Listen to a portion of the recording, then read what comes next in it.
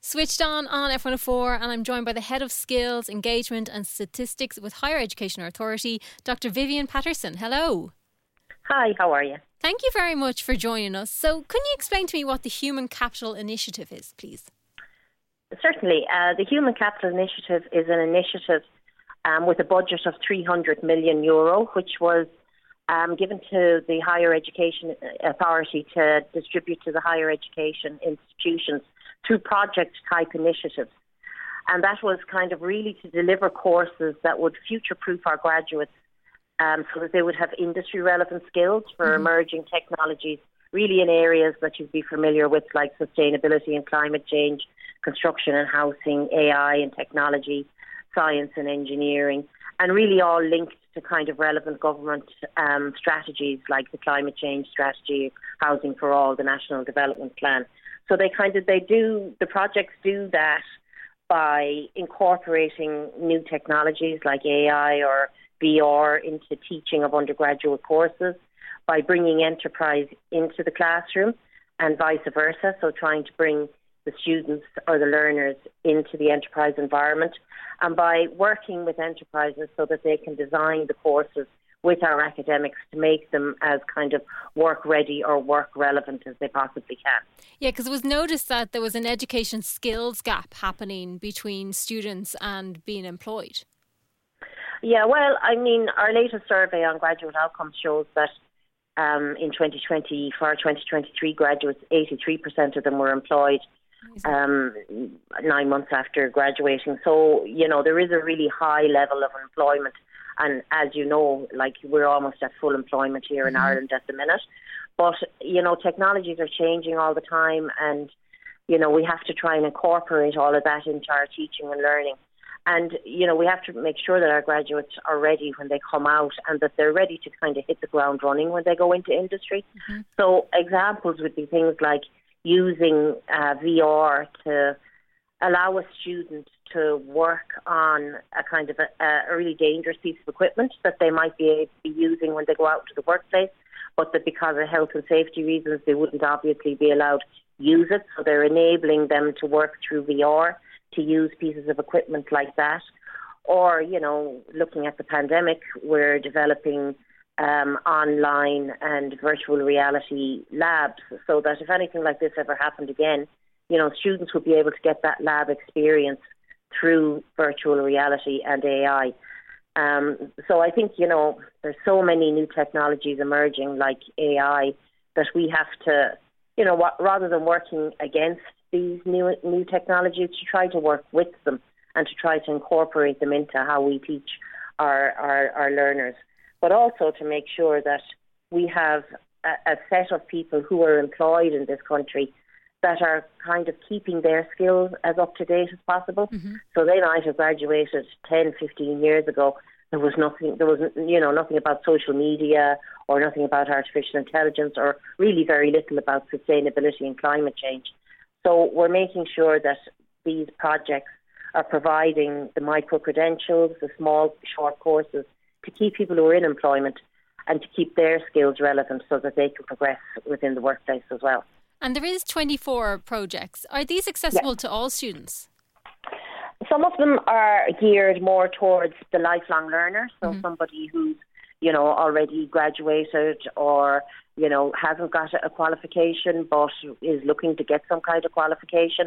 And then some of them are more geared towards the undergraduate experience. So, for instance, we have a sustainable building program that's kind of looking at architecture courses and how we adapt all of our undergraduate architecture courses to be more kind of sustainable and to incorporate those sustainability and climate change types of technologies into the architecture course. And we have courses similar for engineering that are incorporating new ways of teaching into the curriculum. And a really important one is BCU Futures, which is looking at how to incorporate transversal skills. So you'll have probably heard a lot about transversal skills. So they're things like empathy and communication and collaborative skills and all of that kind of thing. And how, because employers are looking for them more and more, and how we can incorporate those skills into undergraduate courses now, but not only just incorporate them, be able to show that we're also examining them, and that when a graduate comes out, they have capabilities in these kind of transversal skills. So it's a mix, really. And it kind of sounds like it's really encouraging like upskilling and reskilling for areas where you might feel you're lacking.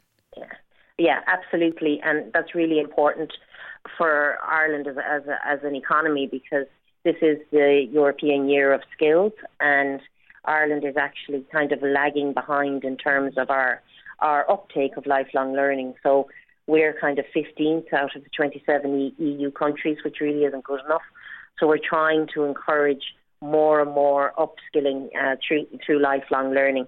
And, it gives people something that they may not have thought about doing as an undergraduate degree or, when they came out of school, gives them the opportunity to now be able to kind of take up something that might give them a boost in their career or move them in a totally different career direction, which a lot of people kind of were thinking about post-pandemic, maybe kind of thought, not really sure about where I am. I think I'd like to move somewhere else. It's a great opportunity. Some of the courses that are offered through HCI Pillar 1 are totally free of charge, or, they're heavily subsidised by government funding, which is really good, because sometimes the cost of these things can put people off, but also the time commitment. And that's why the development of the project around micro-credentials is so important, because these are bite-sized kind of 5 credit, 10 credit, 4-week, 6-week, 12-week courses where you can kind of dip your toe into the water and see if this is something you might like to do. And it's not going to take you a year to do it and realise you don't really like it. Mm-hmm. You're only going to be 6 weeks at it, and it'll give you that kind of boost. Most people, once they start these kind of lifelong learning pathways, they get the bug and they keep going and keep going. So, and it's really, about that and about providing the opportunities for people to be able to do that. And I think with something like that as well, no matter what you're doing, whether you really love it or you kind of like it a little bit or you're interested in it, I think you'll always take something away from it. You'll always take something away from it, because it's an opportunity. It's an opportunity to meet new people. Yeah. It's an opportunity to develop, your skills in areas that you haven't got. It's an opportunity to pick up, in some cases, kind of transversal skills, that you really, by working in groups or having to do presentations during your coursework. Sometimes people don't get the opportunity to do those things, and it can really bring people out of themselves as well, which is great, kind of building up people's confidence. Should we be doing more as a country to encourage lifelong learning? Absolutely, and I, the Department of Further and Higher Education has an initiative out at the minute to try to encourage people to do more lifelong learning. Mm-hmm. But I think, in the number of surveys that we've done, it's kind of cost and it's time. And what we're trying to do in the Higher Education Authority, and through initiatives like HCI or Springboard, we're trying to kind of provide the opportunity. So to try to heavily subsidise the cost of the courses, to kind of provide it in a flexible way that, somebody who's returning to work, who's maybe been at home looking after kids for a few years, but is only really available to kind of do study between drop-off for school and collection from school, to try and kind of have a suite of courses that are suitable for everybody, no matter what your kind of stage of life is. Where can people find out more about all these courses and projects? Well, you can find out more about the HCI projects by going onto the HEA website and looking for HCI. So that's hea.ie, and you can find out about upskilling courses like Springboard courses, which you may have heard of, and the HCI Pillar 1 courses by going onto springboardcourses.ie, and all of the information is available there, and you can apply for the courses on that website as well. Excellent. Dr. Vivienne Patterson, thank you so much for chatting to us. Thank you. Bye-bye.